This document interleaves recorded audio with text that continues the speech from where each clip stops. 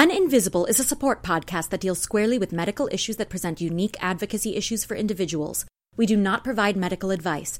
Please consult with your physician for any medical issue that you are facing. Information and comments that you send to us are governed by our terms of service and privacy policy, which are available on our website located at uninvisiblepod.com. The opinions expressed by guests are their own and are not necessarily the opinion of Uninvisible or the show sponsors. Any advertising that you may hear is accepted without regard to our editorial content.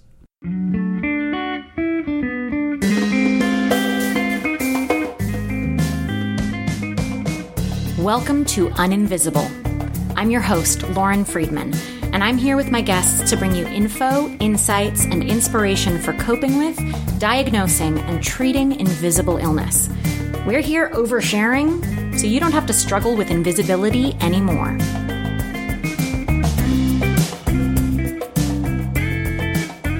If you're a Spoonie or caregiver, you're already familiar with the importance of taking care of your mental health as part of a whole person approach to healing. But there are so many options out there, and many either feel impersonal or are inaccessible due to exclusionary pricing and long wait times. When you're living with complex conditions, you need to streamline your care as much as possible too. And with Mood Health, you can do just that. With personally designed plans starting at just $45, appropriately vetted practitioners, and a concierge who takes you every step of the way, Mood is a simple, affordable, and convenient solution with therapy, psychiatry, and medication management all in one place. Mood's amazing clinicians actually care about you, and long-term relationships are prioritized over quick fixes. Go to moodhealth.com and use code INVISIBLE10 for $10 off your first session. You can thank me later. Thank you so much for joining us. I am here today with one of my new friends, actually. You may know her as the host of the She's Crafted to Thrive podcast. She's a mindset business coach who also lives with chronic illness. Welcome, Nikita Williams. Nikita, thank you so much for joining us. Thank you, Lauren. I'm so excited to be here. Really. I mean, it's been kind of gorgeous because you and I have developed this lovely friendship through the Chronicon community and Nikita Chopra. And I feel like half the people I have on the show lately, I'm like, it's Nikita introduced us. Yes. And you very kindly had me on your show as well. So I'm just excited to continue the conversation, but with the microphone pointing at you this time. So I like to start at the beginning of the beginning with these conversations. And I was hoping that you could share with us when and how you first realized that you had something going on health-wise and what steps you've taken to control your health since then.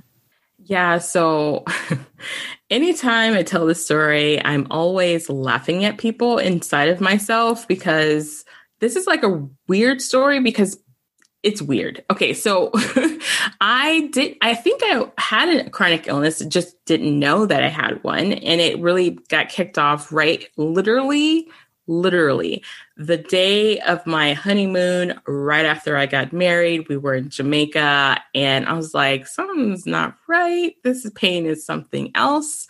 I am probably few of the people who have experienced this kind of set off, or just not a lot of people talk about that. That's a yes and. Right? When you get married, it's like, your parents talk to you about the things that happens when you get married, but no one talks to you about when you get married and it's like your first and all those different kind of things. And they're like, that messes your hormones. Nobody talks about that.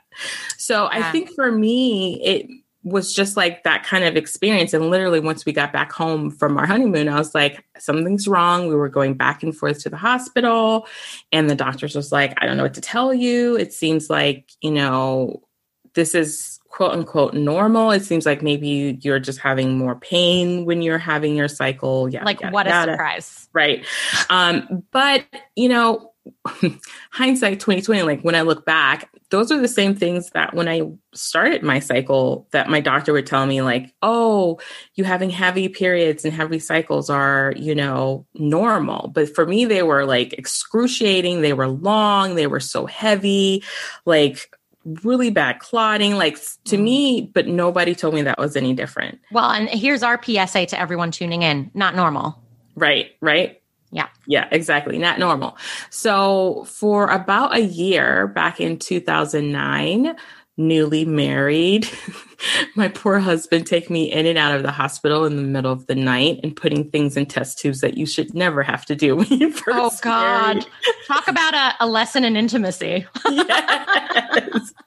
Yes. But he's amazing. So, while we were going through that, the doctor, my OBGYN was like, I think you probably have what is called endometriosis. So, I know the statistic is it takes between 1 and 10 women to get a diagnosis.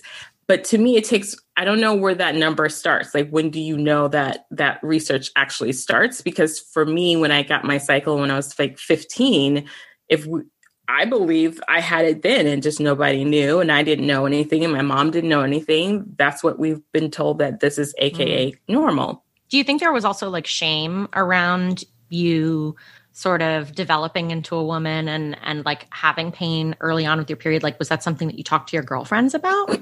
I mean, not really. I mean, it's not anything we talked about. I mean, I remember the reason why we started going to the OBGYN because they were so bad. And, my mom would be like, yeah, I mean, I've always had bad ones, but she had fibroids. So, as an African American, that's a very popular thing, right? And so it's just like, well, we need to go check and make sure you don't have fibroids when you're 15 years old. So that's why you go to the doctor. There's no other reason like you would go for something like that unless you're, other things. So not necessarily shame. It's just you didn't know. Like you didn't know what you didn't know. And so when the doctor told me, I think you might have endo, but before that, I got a PCOS diagnosis that let me know that, I had really cystic ovaries. And so they would see them a bit in the ultrasound, and they were like, that could be contributing to your heavy flow and all of that. But I'm like, if it's like that, like, at the time I just was like, it can't be just that. There's too much pain. Like there's too much. All the research I had done, I was like, yeah. And so we just kept going. And this poor doctor, when I would go into her office, I would tell my husband this and he would get so mad. She was like, oh, whenever I see your name on the roster, I'm thinking this is my problem lady and I have to figure out what's wrong with her. But she didn't say it like at the time. I don't think she said it like, it was just like, she had to stretch herself with me. That's what I felt like. She had to stretch because I would research. I would ask lots of questions. I would do all of the advocating. And she's like, I don't know. I have to look at that or I have to research that. And, and at the time, back in 2009, you guys, this endometriosis was like, what is that? That there was barely any research about it. It was a topic, but it was kind of particularly not among Black women. I mean, like, exactly. that's one of the huge areas of research that is exactly a problem. So it wasn't really a common thing you heard about. So you're kind of fighting two different things. Like the doctors don't really understand it. They don't really believe it. They also just think, it's a period. You're a woman, get over it.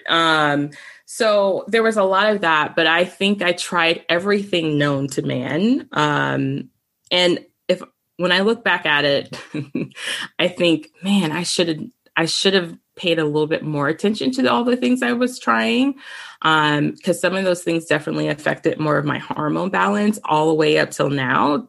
But finally, we got to the point they were like, if it is endo, the only way to confirm it is for exploratory. And so I was like, that's great. Why isn't there a better way to confirm this? Yeah, that's a real problem with endo, isn't it? That it requires a minimally invasive, but still a surgical procedure. Right. Laparoscopy in order to confirm its presence. Yeah. Right. So it's like, okay, all right. So here we are, I think 6 months into our marriage, I'm having surgery for a diagnosis. And so we're like, okay, what is it? And, they're like, yes, we found some endo. There weren't stages at that time. Like people asked me, what stage were you? I'm like, I don't know. They just said I had it. Like that wasn't even how far they had gotten into that research about stages. So was just like, yes, you have it. We removed. And when they say they removed, they just burned off the adhesions that they could physically see. And then I also had it like around my bowel. So it was like, we can't really mess with that because, that's a little bit more deep. So we need to do hormone therapy, all these different kind of things to help with your estrogen, because endometriosis feeds off of estrogen. So we need to figure out how to suppress that hormone a bit so that you're not having overgrowth. So that was just the beginning of like all of the things. And I feel like at some point during that process, I also was like, okay, that was down south in the girly parts, but I was also having a lot of body wide side pain. And it was like, something else is going on. I don't know what it was. And you guys, I was a really active kid. Like I played volleyball, I was in gymnastics, I was in dance. So for me, it was just like a weird thing for all of a sudden my body to hurt just to walk or to swell, or like for someone to hug me. It was like, oh my gosh, I feel like you just crushed me. Yeah. Like those kind of pains. And, you know, it took me another year to get the diagnosis for fibromyalgia. But that diagnosis was like one of those, like the doctor named it, but he says, I don't even think that's what you have, but I don't know what else to call it. Wow. But it was basically like, congratulations, you're in pain. Yeah, basically. Like, this is technically what we believe this is. And so, you know, around 2010, I kind of like, after that and doing multiple different treatment plans and things like that, I think around 2015, I just said, you know what? I'm going to stop taking all of this medicine. I'm going to stop all these different things. I had tried all of these different diets and foods, and it was just like, nothing is working and I'm miserable. My husband is miserable because he's like, I don't know if I'm going to get Kita or I'm going to get Kita. Like, who am I getting today? Yeah. The hormone therapy will do that. Yep. Yeah. And so I just told my doctors, I'm like, you know what? I'm going to take a year and I'm not going to take any other medications. I'll come in for my normal annual checkups, but I'm not going to do anything. I'm just let my body rest so I can get to know what my body is at that point. Because, you know, the doctors are, what's your normal? I'm like, I have no idea. I have no clue. It's probably like, I mean, this decision is a very wise one. Yes. It's like in inner wisdom that you had. I mean, it's no coincidence that you coach other women, but you know, that you had the inner knowing to go, you know what? We need to step back for a minute and we need to strip back to basics, understand who Nikita is, and then rebuild. Yeah. And also a very wise decision considering, and we're going to get into this, but like the role of the Black woman in medicine. Right. Yeah. Right. So it's a lot. It was a lot. To me, it was a big decision. I knew I needed to do it, but it was also like this scary void of the unknowns. Like, oh gosh, I'm getting off, you know, pain medicine, birth control, shots. Like I did take the shot, which anyone who is thinking about taking the shot, please research that, because it's literally like chemo on steroids. And they don't tell you that. And there's not enough information about it. So do your homework and ask a lot of questions. Yeah. That's all I can say. But I just decided, you know, I'm going to give myself some time off. And it was so interesting. Like within 2 months, my husband was like, this is the woman I married. Yeah. Which is crazy. Like you just like, I remember him saying that and I just like busted out crying because I was like, I forgot who this woman was. Like, I didn't know who I was. Like, even my friends and my family, it was just like, I felt like I was just going with the wind of all of the things, right?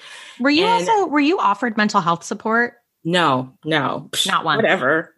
Like, and this is the thing, it's like, the impact here is so emotional and no one ever thought to be like, hey, maybe we should also simultaneously offer you some extra support. No, none of that. And you know, the thing about that too, is that, you know, they believe that endometriosis is hereditary. Like they believe there's a genetic aspect to it. And I was diagnosed with it and I asked all of my family, anyone have it? Anybody hear about it? Everybody's like, we don't even know what that is. I asked my dad, he has 4 sisters.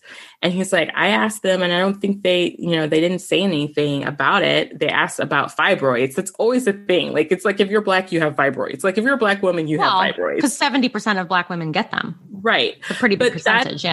But that's just one of the many things that we have. That's easy to be seen. right? It's easy to see and treat and go. There's no more extra like work. There's no more you extra... say easy to treat. It's like treating fibroids is actually, it's either a big surgery or it's surgery. Right. But it's still not the same as like an endometriosis situation where it's like, well, if we can see it, but also these adhesions could be like literally endometriosis has been observed in every organ of the body. Yes. Yeah, exactly. And, it's it takes time for a doctor to sit with you to actually understand that and listen to what you're saying. But if you go to the doctor and you're like, oh, I feel like you have a grapefruit in your body, that description in itself says, okay, there might be cysts, you might have fibroids. But when you're expressing yourself when it comes to having endometriosis, those are not the terms you're using. And you're using terms that are usually used for just like what they consider a bad period. So I got really clear on how to describe my pain. Like I would start, like my husband always just cracks up at me because when I'm explaining to him, he's a man who doesn't really get sick. I mean, like he gets a burnt chicken mark on his hand. He's like, oh my gosh. And I have to be like, you remember that pain? Okay, times 20. So I have just gotten used to describing my pain in a way that articulates a different message than my period is heavy and it feels like, my stomach is crampy. So you literally had to change the way that you spoke about it for other people to understand you, which is an important point here, right? Because it happens to women all the time, right? That you had to learn a new language, essentially, or fit into the structures that exist because this world has not been built for women to discuss their health in ways that are relatable. Right. Yeah, no, totally. So anyway, I think what I was saying is like, it's kind of hereditary or it's in the genetic code. And then it took 5 years. And then one day my dad calls me and this is around the time where I was like, I'm not doing anything. I'm done. And it's so interesting to me. The response to that was like in my life, people were like, oh my gosh, we're so worried about you. Are you sure you want to stop? Like, and it's like, you don't know what this is doing to me, like beyond the pain of what this is going on. And it's not that all of those treatments were making things better. They were adding a whole nother level of like drama to my life, to my body, physically and emotionally. So anyway, when I decided to not do all those things, my dad one day calls me. He's like, oh, so I got them talking to my sisters and they all have endometriosis. What now? Yeah. He's like, yeah, they all have it. I don't think they knew what it was called. And it was brushed off like for them. And my dad's family are all Jamaican. So they're here in the States, but they're all Jamaican. So even more of that issue. So talking about that kind of stuff is not anything that they talk about. So for them, for that to come up in the conversation also came up around a time where I feel like I just had more clarity. I was getting more answers to the things I was praying a lot about, just trying to figure out what this meant for me. And, but they all had children too. And it just was confusing to me because from everything I read, the reason why women have endometriosis, sometimes they don't have children. So there was a lot of misinformation that I made a lot of assumptions on that were based on things that were inaccurate, even in the diagnosis of having endometriosis. So for me, I just started to really pay attention to my body. I started trying different things that like were weird, but necessary. If like holistic methods. Right. Holistic things. And, it was really a good friend who reached out to me who lived with this. She also had something called adenomyosis, which is another similar, it's almost like a cousin to endometriosis, just a bit. But she expressed to me just her approach to finding out her body's rhythm. And I never really understood what that really meant. And it also meant dealing with a lot of the emotional aspect of things. And you don't really think about trauma. You don't think about medical trauma. No one talks about medical trauma. You don't even hear that term unless you're amongst other people who've gone through medical trauma. Yeah. So for me, it was like a learning curve in a lot of different ways to just really understand that my body is different. I'm very sensitive. A lot of my pain I'm a very sensitive nerve inside and out. And so am I emotionally and, all of those different highly sensitive person. You're an HSP. Yeah. Yeah. So it often, was just, we see that correlation a lot on the show. We talk to people who are both emotionally sensitive and physically sensitive. They tend to go hand in hand. yeah. Yeah. And the thing about it is that you don't have the tools to deal with it. You don't have the tools, I have a faith and I completely believe in my faith. But there's also, a reason why you see doctors. There's a reason why you eat the right food. There's, those are things that are not necessarily a part of your culture that you have to learn about. And so for me, since 2017, I think I've just really had a growth in like knowing what holistic things work for me, trying different things, being open to the ability of trying things that I didn't even know existed and would even help. And that's helped me to advocate for myself even more so. So those are just the two diagnoses. Last year, I just got two new diagnoses that I thought I've had since my hysterectomy in 2017. So, but I'm in a much better place to deal with that than I would have been had I not taken that time for myself. Do you want to share the diagnoses with us? Or? Oh yeah, no. Last year I got diagnosed with IC, which is chronic bladder pain. I've always complained about that. And because it is in the region where all the other things are going on, you will get gaslit. You will get told, well, this is because everything down there is so sensitive. Like that's just everything down there is so sensitive.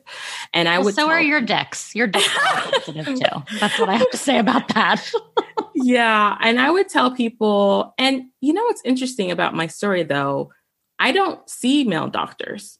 So it's even women who just can't expand their compassion.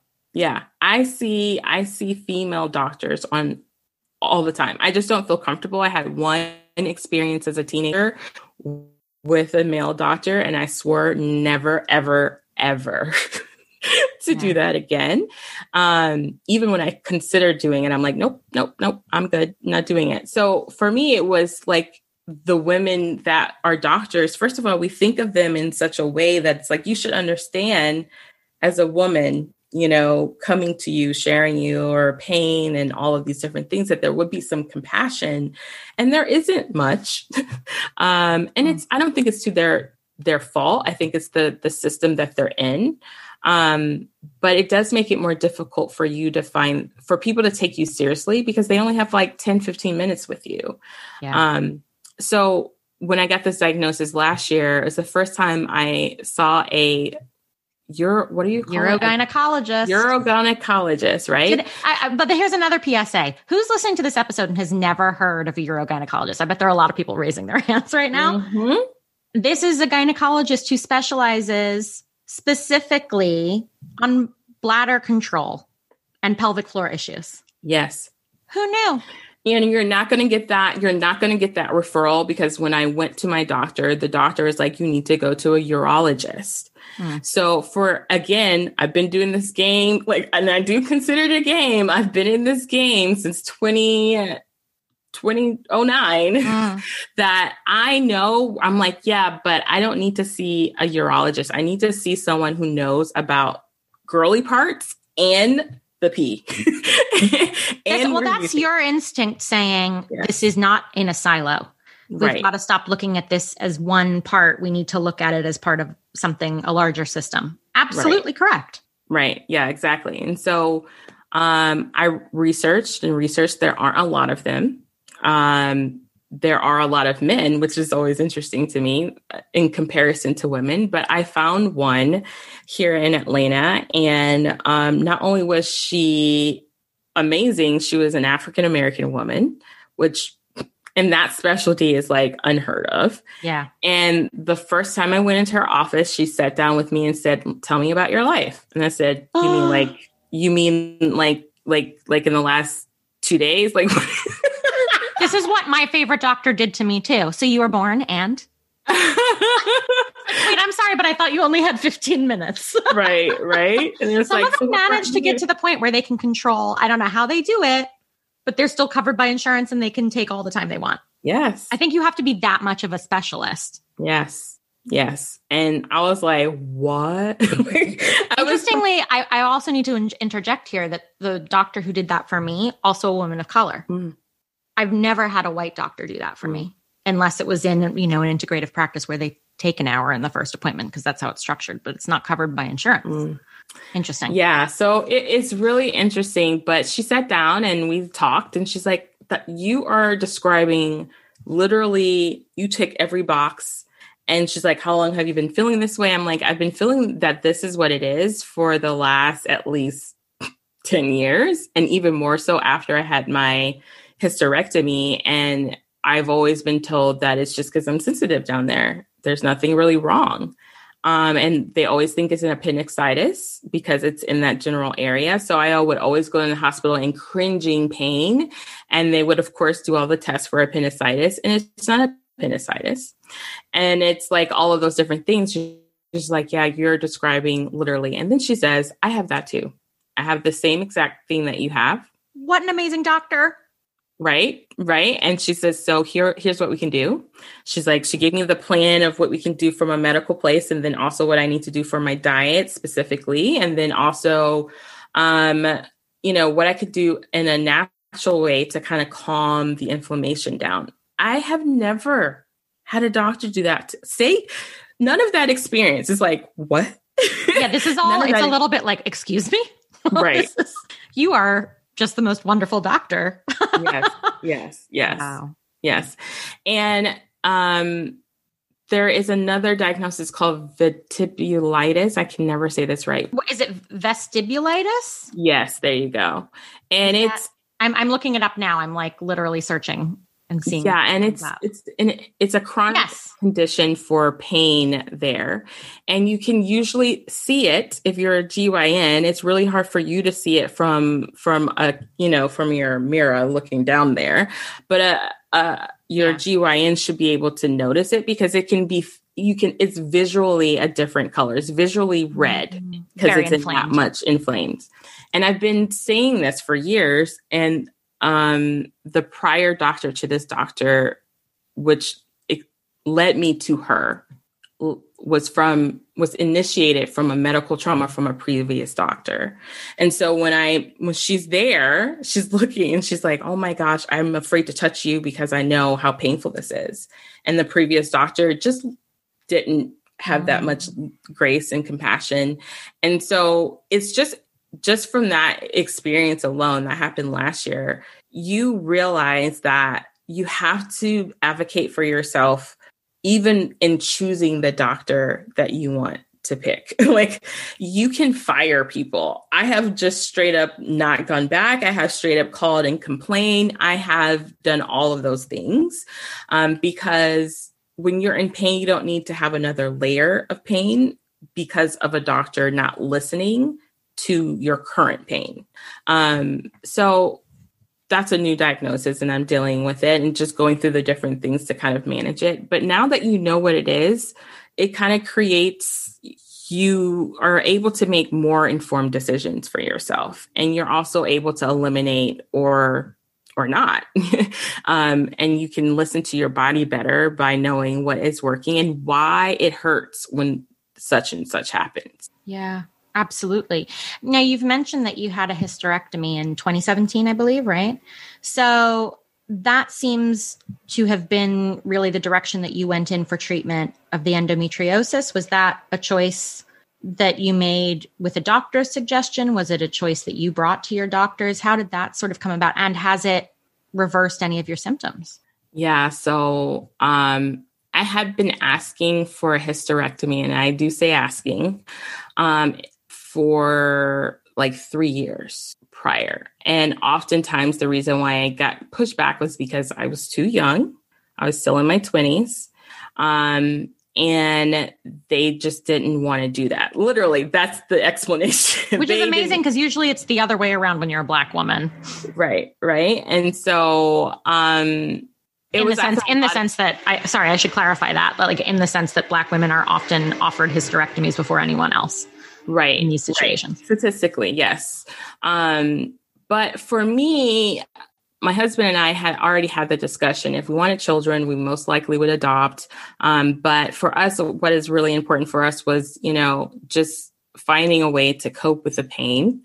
And, I also feel like that during my diagnosis, during going through that was the only thing that seemed like that was made sense because I didn't know about all of the other things that I know now from a holistic standpoint. So for me, that was like this is the last thing we need to figure out. And I'm okay with this coming out of me. So you're in so much pain. Like you don't want that in your body anymore. Right. So it's like, I don't really need, I know I need it. I kept an ovary. I kept both ovaries actually. But everything else is gone, but it was a choice. And when I moved to Florida, I found a doctor. She was amazing. Again, another blessing of a doctor who, after we had our surgery, I had a flare up of all my other issues. And in the middle of the night, called her and I got an answering service. And 5 minutes later, she called me, met me at the hospital, called all of the participating doctors and made sure everybody was on the same, would I do it again? I don't know. I don't know. I don't like to think in regrets. I don't think I regret it, but if I had more information, probably would have made a different decision that I knew of, right? More information from outside of Western medicine. If I had a little bit more information. However, did it help? It helped in some ways, and in others, it made things worse. Well, because what we know, which is often not discussed when people are exploring treatment options for endometriosis, when they have doctors who maybe have limited understanding, a hysterectomy does not cure endometriosis. Nothing cures endometriosis, just FYI, right?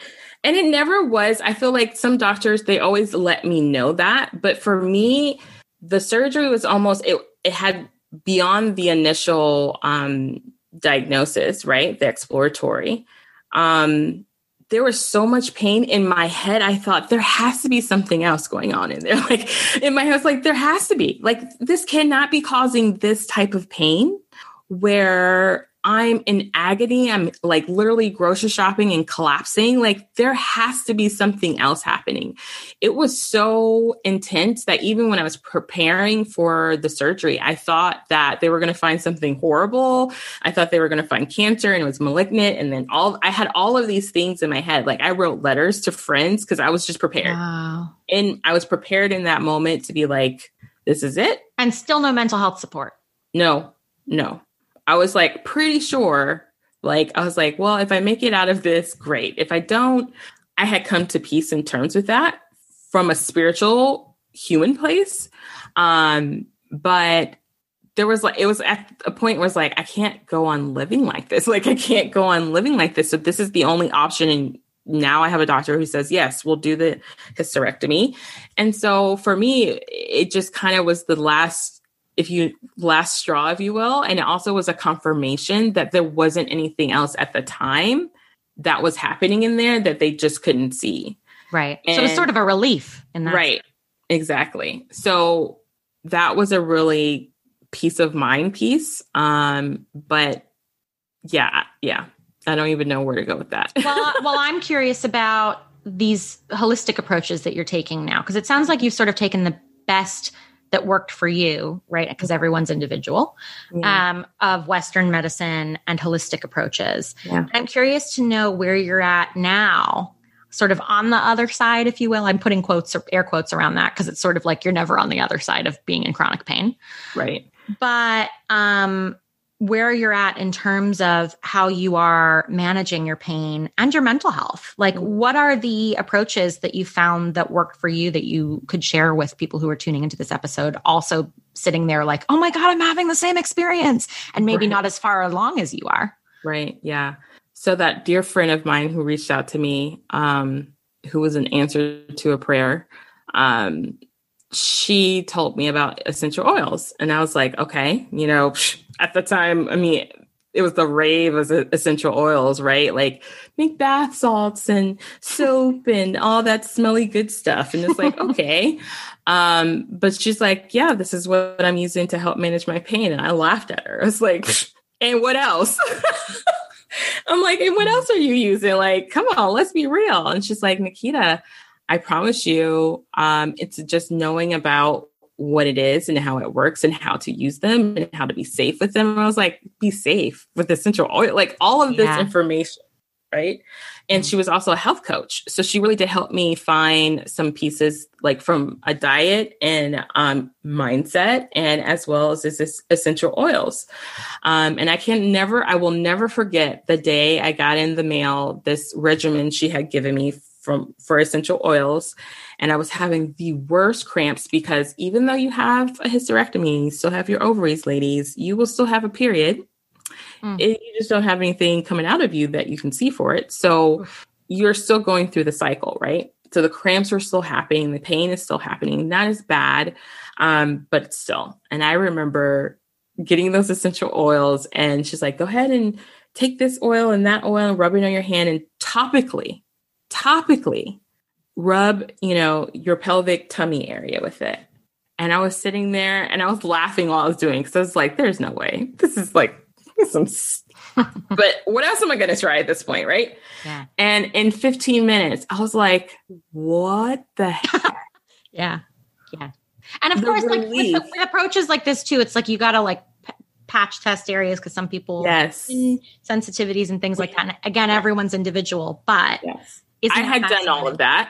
Yeah, I had done all of that. But specifically for this particular pain, I was like, you're kidding me, right? You're kidding me. You mean to tell me all of this time, all I needed was some oil and a hysterectomy right? Like that's all I needed.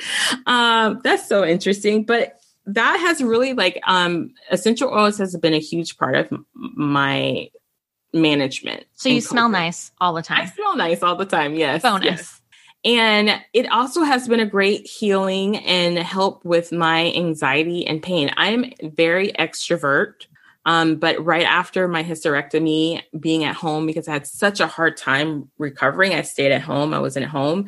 Going into public places and things like that was really, I felt like really anxious. I've never felt like that before. I grew up going to conventions and things like that. So that was never a thing for me. But after that surgery, it was a lot. And the other thing I want to mention here from a mental standpoint, a mental health standpoint, is that even though you're prepared for a surgery like that, even though you've made up in your mind, hey, children are not going to be a thing. If we do have children, we're going to go a different route, yada, yada, yada.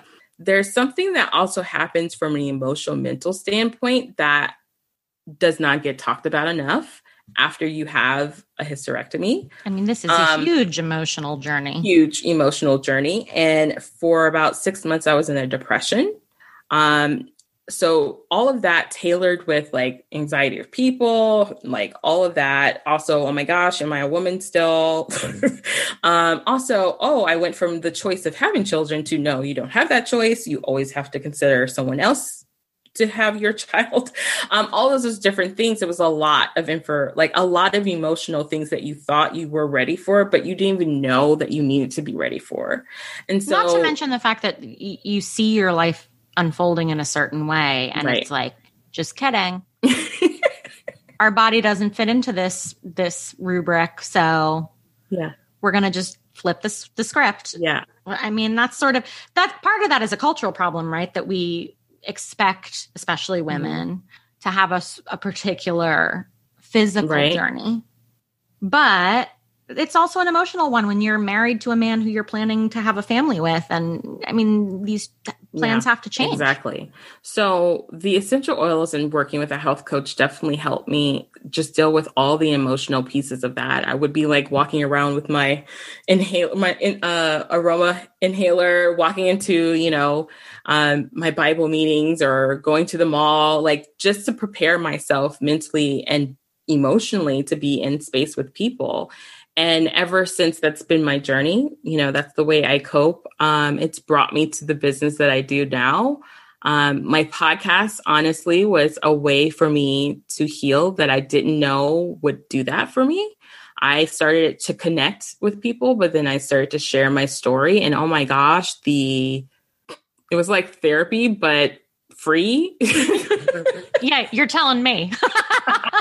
It is the most healing experience to hear from other people, but also to have that space to share what you're like. It's sort of, it goes both ways, doesn't it? Yes. That the community of sharing is there's no substitute. No. It's just like, also, I don't know about you, but for me to start hearing my thoughts, like the words, and 100%. Yeah. It's replaced journaling for me. Yes, exactly. 100%. And also to hear other women like respond to a message, like respond to something that I sent. And they're like, oh my gosh, you explained that or said that exactly how.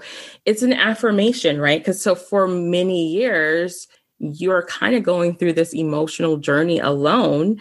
Even your closest friends and family, with all intention, they love you, but they don't understand what that is. And so when you have people who are like, I was in my closet the other day crying because you said something I've been saying to myself for, 10 years, you're just like, what? So those are the ways that I've, grown to cope with things and learn to cope with things. Recently, I've gotten to EFT, which is emotional freedom tapping. That's like amazing. It's like acupuncture, but with your fingers. It's another way of like really tapping into negative energy and releasing that trauma from the negative energy, which doesn't necessarily have to be huge trauma, but any trauma is a trauma hit to your body, small or big, whatever. It's still we negative. We don't have to energy. qualify our traumas. Right. Traumas are traumas, whether they're big T's or little T's. Exactly. Yeah. It's trauma. Mm-hmm. So a lot of that has helped me. And it's interesting because the kind of person I've turned into is a very feely person. You never thought that would happen, did you? Right. I get goosies. I'm crying. Somebody tells me, I'm like, oh my gosh, I'm such an emotional person. But honestly, I'm thankful for that. I'm thankful for being able to feel. I feel like at some points throughout my journey, I was very numb. I felt like I'm just here. I'm just going. And now I feel like I feel life. That's so beautiful. Mm-hmm. So that this journey physically has opened up your emotional world. Yeah. So you've heard of life coaching, but have you heard of health coaching? A little over a year ago, I had no idea that the field existed or how supportive I would find it to be in my own life. And while this podcast has created incredibly fulfilling work for me as a Spoonie, I wanted to do something more tangible to support this community in addition to the ongoing discussions I host on the show. So I spent all of last year training as an integrative nutrition health coach and taking adjunct courses in functional medicine approaches to autoimmune healing. I'm now able to take this work off the air and into your life, helping you work toward transformation from surviving to thriving. Using my in-depth knowledge of lifestyle, nutrition, stress management, personal advocacy, personal experience, and more, I'm now able to work as your guide on the side, giving you the added support you need as you navigate industrialized medicine in your own search for healing. I'm offering individual coaching with group courses soon to come. If you're interested in learning more about health coaching and how I can support you, head over to calendly.com/uninvisible to book a free 30-minute intake session. I'm so excited to connect personally with more members of this community and help you control the things you can control while working in harmony with your medical team and individual needs. Again, that's calendly.com/uninvisible. Sign up now for your free 30-minute intake sesh. I can't wait to learn more about you. You mentioned also, we touched on the advocacy piece here. Mm-hmm. In parts of this conversation. And you mentioned that you were able to self-advocate. Was that something that was innate? Was that something that you walked in and you were like, I know how to ask for what I want? Or was that a learning curve as well? Or did your friend who's the health coach sort of lead you into that advocacy piece? Or did you also like rely on, your husband stepping up and helping you? Like, what does that look like? Yeah, that's all me. And I say all me from a standpoint of I grew up watching people not advocate for themselves. And so like not even in the medical, just life. And for me, I just refuse to be that kind of person. So even in the smallest things of life, I've kind of stood my ground, staked it in there. And I've also been an advocate for family who didn't know how to do that for themselves. And for me, advocacy is just saying what you want. It's pretty simple. Yeah. Right. Yeah. And also standing for what you believe, and not allowing someone or something to try to take that away from you. It's about understanding where your backbone is. Right. Exactly. And I do believe part of that too, I refer again to my faith. That's how I grew up to have my own type of faith, is questioning, finding the answers, and believing. Like, no one's telling me what I believe. This is what I've chosen to believe because this is what I have come to see. And so that's been my journey through life, right? That's just how I feel it works.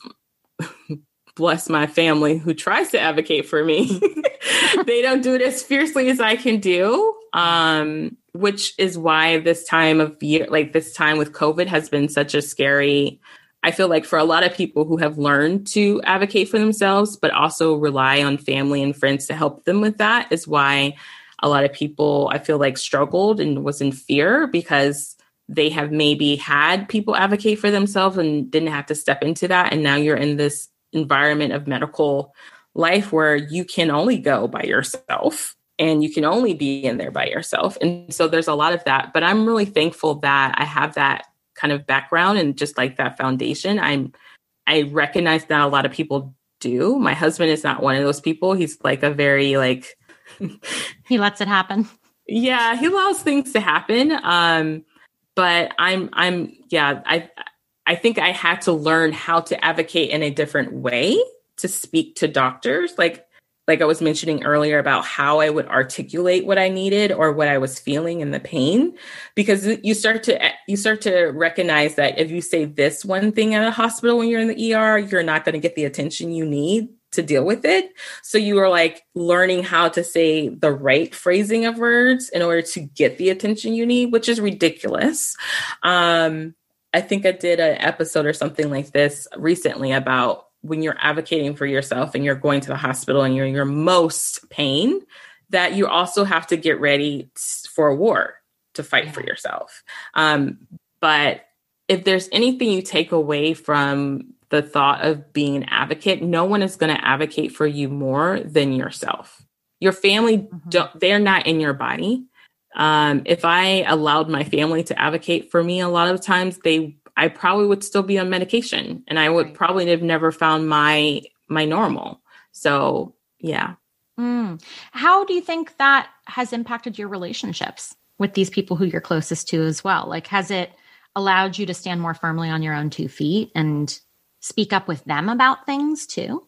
Oh, yeah. I mean, it's kind of going back, my family and my friends know Nikita's just not going to do what she doesn't want to do. And I have learned to do it with a lot more sugar, a lot more sweetness, and a lot more tact, just because of understanding from a compassionate place that if you don't live this life, if you never experienced this life of a chronic journey like this, you don't know, you just don't know. So I come from a much more passionate, compassionate place now, but definitely. Yeah. Is there a typical day for you as well in terms of the pain that you're managing and sort of routines that you've established to keep yourself pain-free?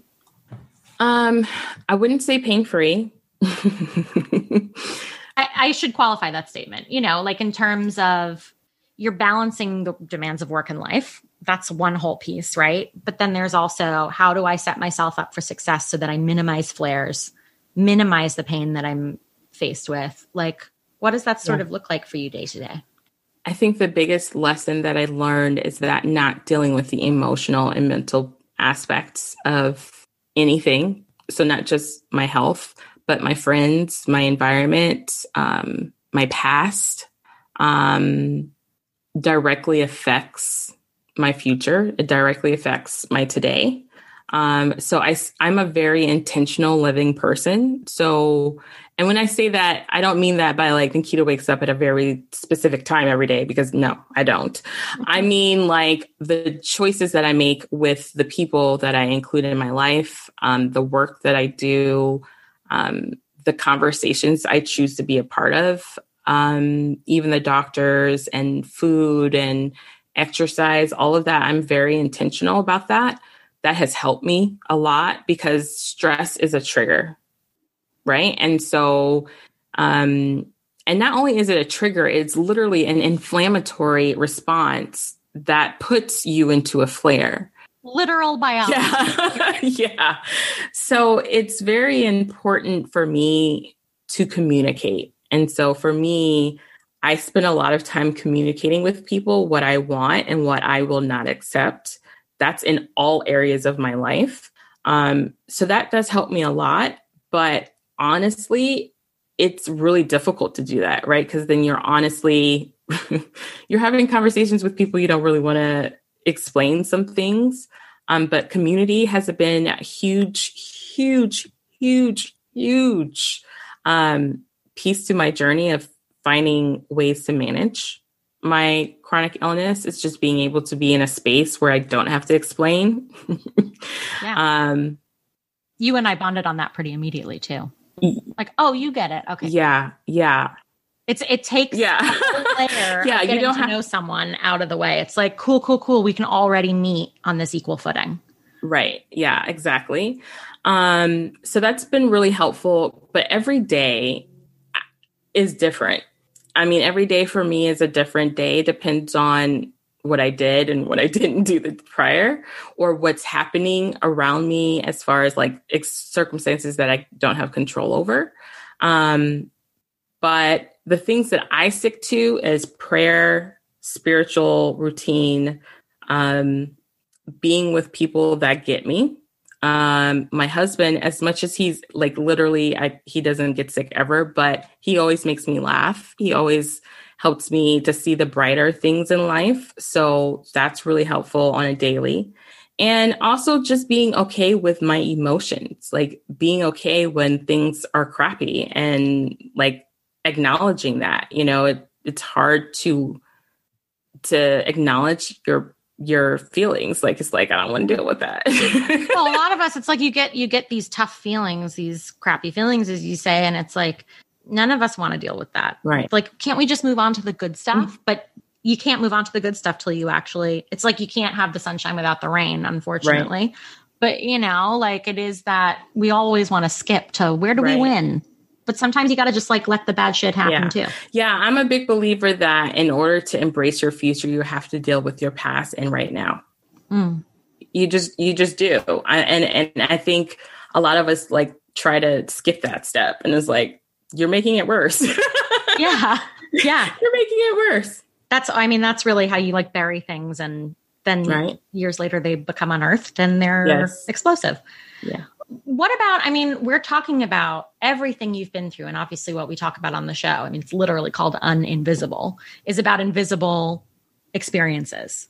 And I'm wondering, you've touched on a number of these experiences within the healthcare system and with friends and family where you're trying to find, adjust the language so that people can understand exactly what your experience is. But have you ever been in a situation where you've been confronted by someone who's like, I don't believe it, because they couldn't see it? And like, how has that played out for you? Like, it happens in the ER room every time. Ooh, every time. When I go into the ER room, there's an instant, like icky feeling, like on top of whatever pain you're experiencing. I've had nurses say to me, well, you have endometriosis, so what do you expect for this pain to be like? I expect you to help me. Right. Wow. Yeah. I've had women say that to me, and it shouldn't shock me, but it still shocks me because I'm like, you're a nurse. Yeah. But I've literally gone into the hospital and a doctor will be like, yeah, well, I don't know what you want us to do. I mean, we can give you pain medicine, but don't you refer me to someone if you can't fix it is what I want you to do. Right. And I have a very interesting, I don't know what you call it, like body chemistry, where I need like the hardest hard that you can give me for my pain to come down. So there's also this, the other side of this is like, yeah, we can't see your pain. You're not bleeding. You're not all of these things, but you're here saying you're in quote unquote pain. And you've been to the hospital however many times, and how often are you coming here for medicine? You're a drug addict. Right. Exactly. So there's a lot that you have to deal with when it's invisible. Right. And so, yeah, I mean, there are literal doctors who are like, yeah, no, that's not a thing. I think you're just all the gaslighting aspects of anything. I've probably experienced it all. There are some that I didn't even know was happening until I left. And I was like, I think I was just gaslit. Yeah. And didn't even know the term for that until I joined a community for someone to say that's gaslighting. Right. Yeah. So totally. To answer your question, yes. Yeah. What about the other layers here? I mean, we're talking about invisible symptoms, right? But in terms of the bias that you've experienced as a woman walking into the healthcare system, as a woman of color, do you think your circumstances might be different if you presented differently? And that the way that you present as like a cishet Black woman walking into a hospital has also had an influence on the way that you've been treated by medical professionals? I mean, of course. I mean, and especially if my husband's with me, even worse. Like if my husband's with me in the office, it's like, or at the hospital, it's like, it adds a whole nother layer. If I feel like sometimes if he's not there, there's a little bit less, but the fact that there's a Black man with me, I do think that there's a piece of that adds to that. Someone recently asked me a similar question to this, and I don't see the world in general in color like that. Like, I just experience my experiences, and I do know that things affect people differently. And I obviously am aware that I'm a Black woman who lives in a world who can see me as a threat or even pity me. Pity. We got some air quotes around that one. Yeah. Pity me. But I think there's just multiple layers, right? There's just multiple layers. I think it's just part of it too, is just where we are with life. I can understand from a compassionate place that they are dealing with a lot, right? Like the medical industry is dealing with a lot. It's kind of hard to imagine that they can get it right, perfect, right? But there are some aspects of things where it's just like, just treat people like they're human, right? And I think that gets lost between the insurance and the managing of people's pains and also the bias. I think it just all gets lost.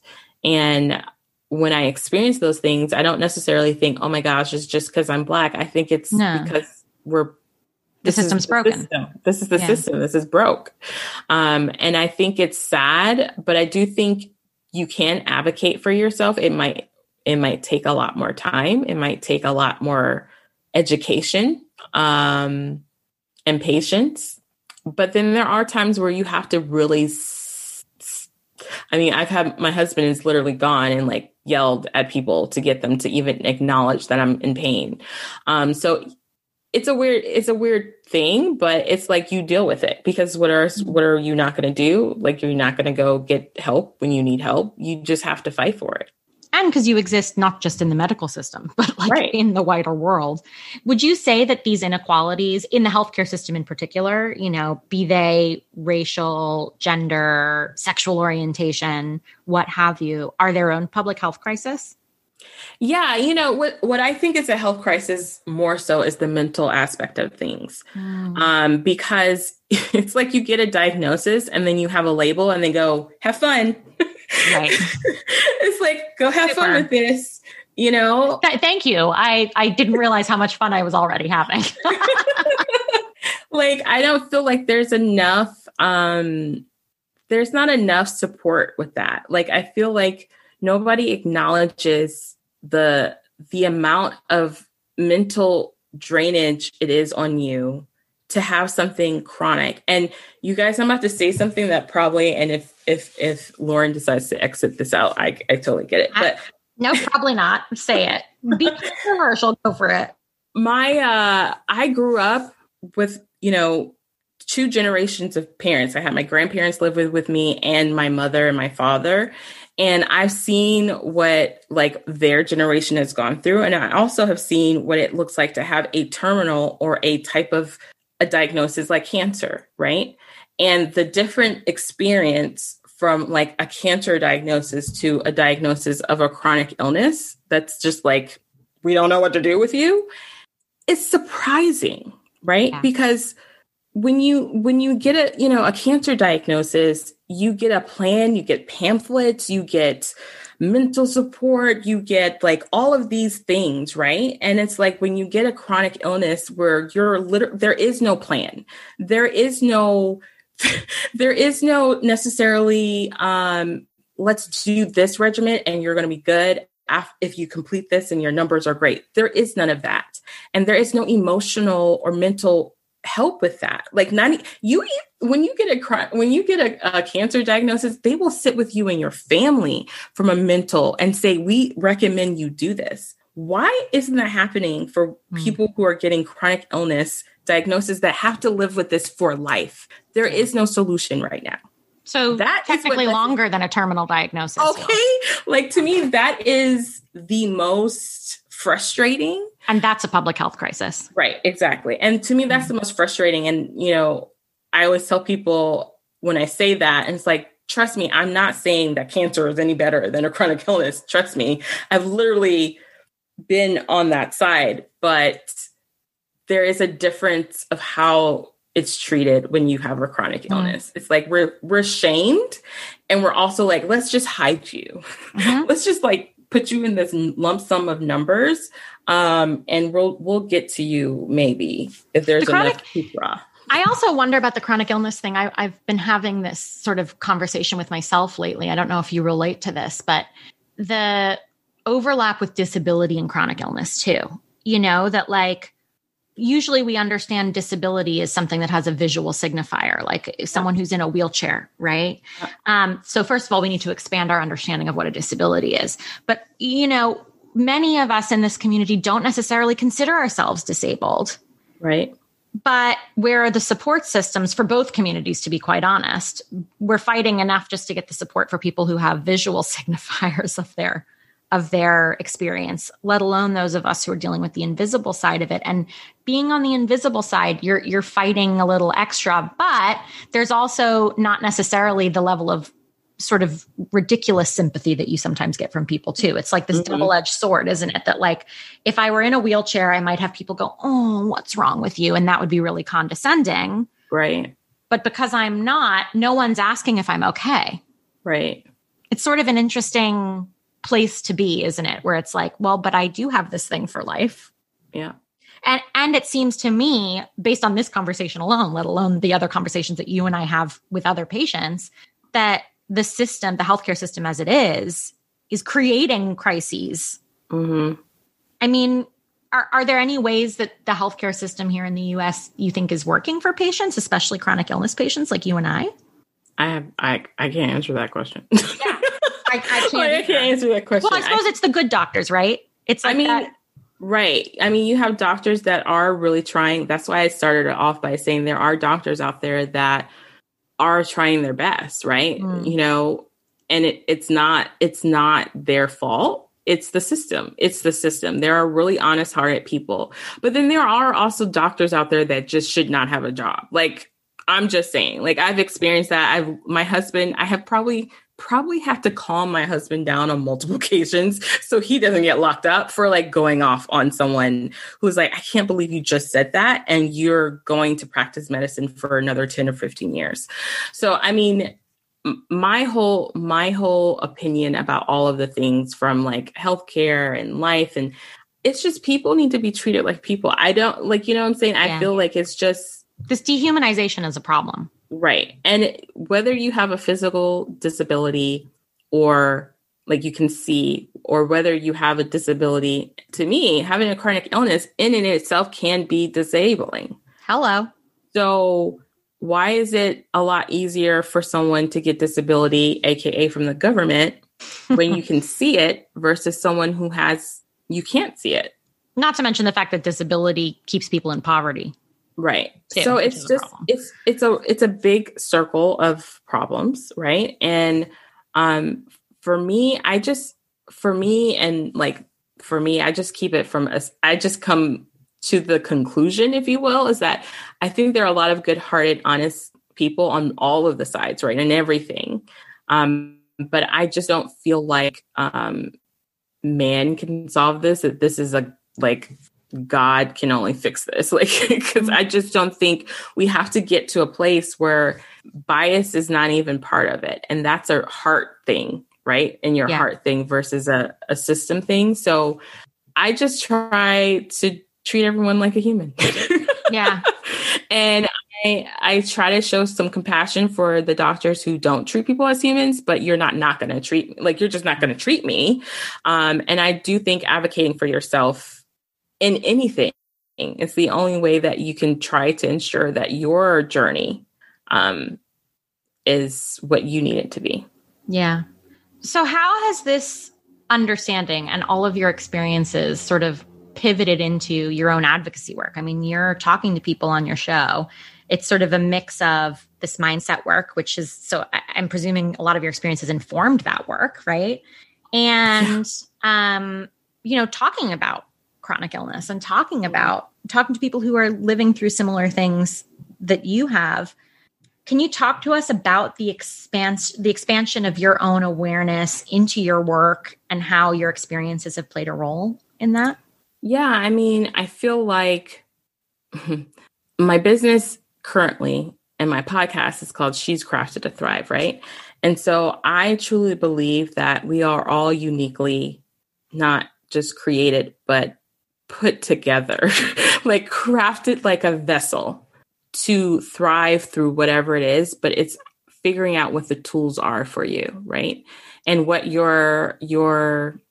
what are your special qualities? Because we all have different ones. And so for my business, that's literally my focal point. Like even in the journey of living with multiple chronic illnesses, mine is it's its own fingerprint compared to someone else's. And so for me to try to make decisions and run a business and relationships and all of these different things based on someone else's fingerprint is insane. Excuse me, healthcare system, are you listening? Like, we are not all created equal. Yeah. Like that's about individualism, isn't it? Exactly. And it's like, I want that conversation to be the conversation, right? Because whether it's in business, whether it's in health, there's this unspoken but always spoken truth that there is one way or a very specific thing, or you have something special, some secret that no one else or someone else needs in order to be successful.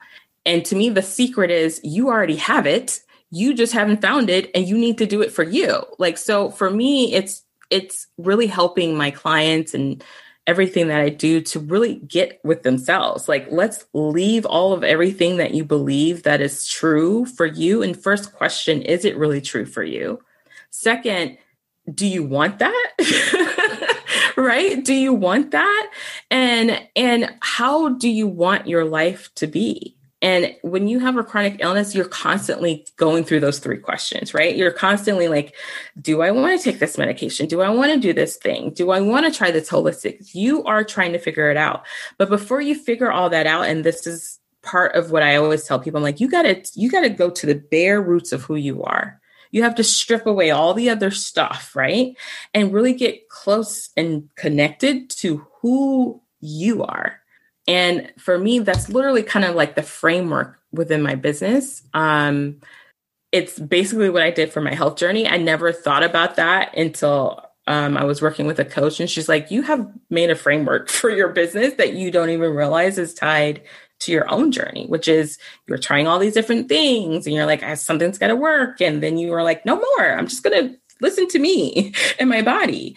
And it's the same thing in my business. My clients usually come to me because they're feeling stressed and overwhelmed because they keep being told that something is wrong with them or something is wrong with their business or that they're missing something. And I'm like, yes to all those things. But what the thing is that you're missing is you.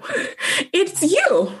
Yeah. And that's what I really work to help my clients to do. And then it's so affirming when you see women tap into them and to what they are like so passionate and they really find their integrity, their alignment with what they want for their lives. And when that lines up, everything seems to move so much smoother. They get quicker aha moments. They're like making decisions like this and that because nobody else is telling them and they're not paying attention to what they've been told to do. I love that, which is exactly the journey you've been on, as we've been saying. For someone who is going through their own chronic illness journey and possibly going through similar experiences to you, could you distill your advice into 3 like top tips for people who are navigating this invisible chronic illness experience? I mean, what would you have to offer to help humanize the experience for them? I think the biggest thing is, number 1, write or speak your story. I mean, love. I mean, I can't tell you, even when I talk about it right now, I'm like goosey and about to cry.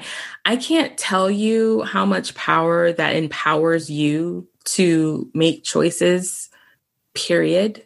Right. Number 2 would be, and I don't like to force like religion or anybody or spirit, but I do believe if you connect to something bigger than you and figure out what your purpose is, that also helps you find what it is you want to do with whatever diagnosis or life decision you have in your life, right?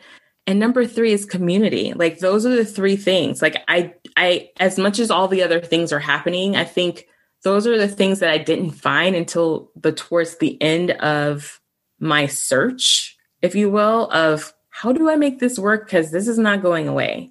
Like in the sense of, I think I always had the spiritual aspect, but I didn't really understand the power of my story and my words and saying that out loud, the freedom and it's chemistry, you guys. It's chemistry in your brain. And also, like, as you say with your clients, like pinpointing the places where you're telling yourself a story that might not be true. Right. Exactly. Yeah. And the community piece, I mean, the community piece was harder. I feel like when I first started my journey, because there was a stigma. There is, you don't talk about chronic illness. You also feel kind of like you're crazy anyway, because everybody's telling you're crazy.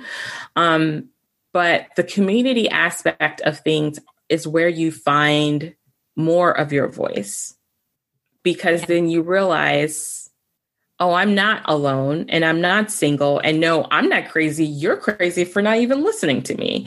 You just get a whole nother level of like oomph in your step, because you're like, whatever. As Nikita would say, there's 133 plus million people who have a chronic illness. So no, I'm not crazy.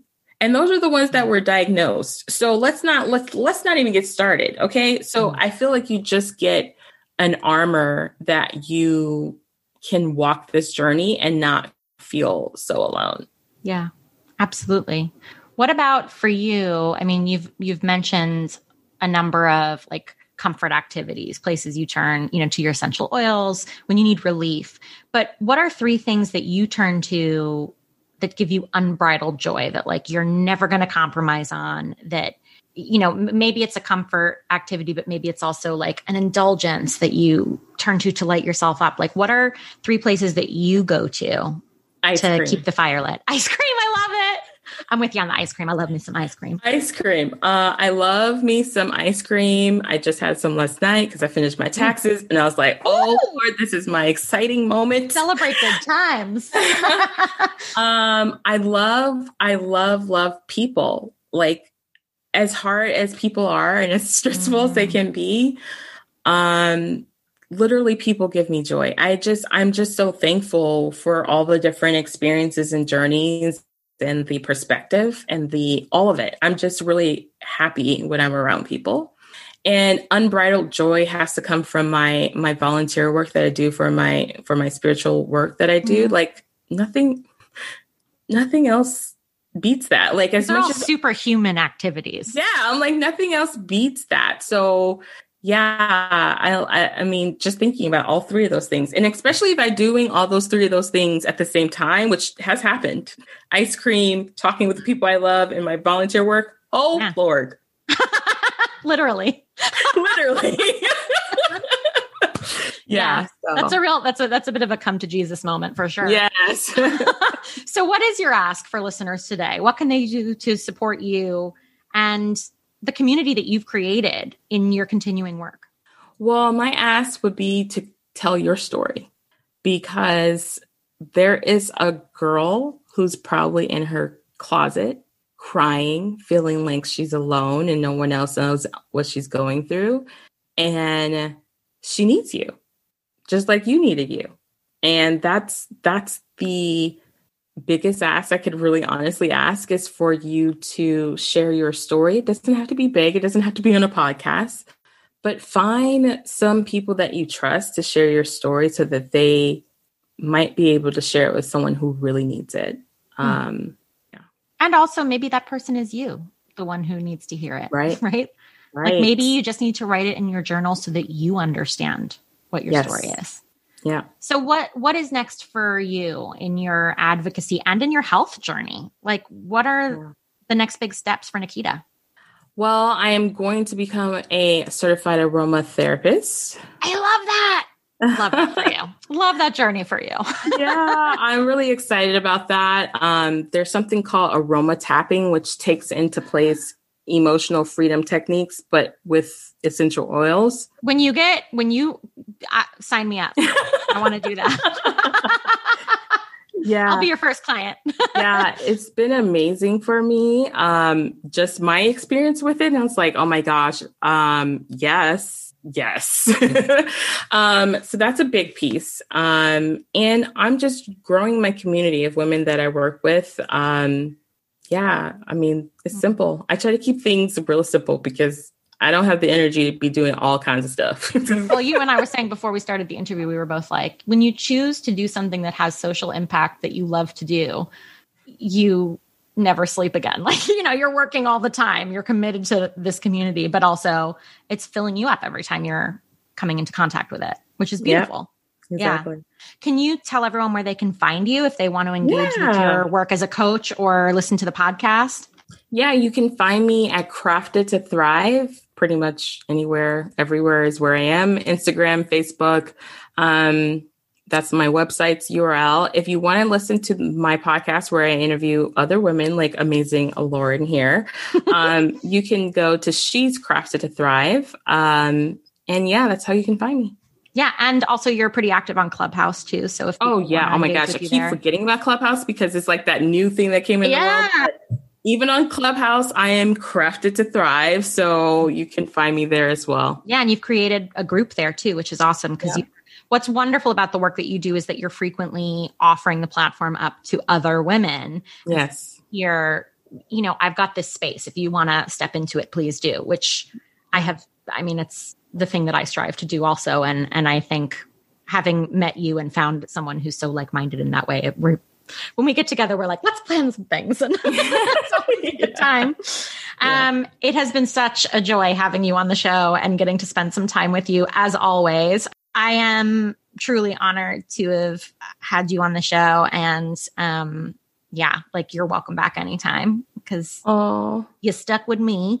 But yeah. Thank you for having me. This was a blast. Yeah. It's always such a beautiful thing, humanizing these experiences, which is exactly what you stand for. And these conversations, this is your story. This is who Nikita is. And this is about being able to share that story because you've made the decision to do that. Not everyone has to share it on such a wide platform. Right. It's like, here is a beautiful example of telling people who you are and exactly where you stand on things. And I really encourage everyone, especially the female entrepreneurs and anyone living with chronic illness out there tuning into this episode, to go and check you out because the work you're doing is spectacular and the community you've created is so loving.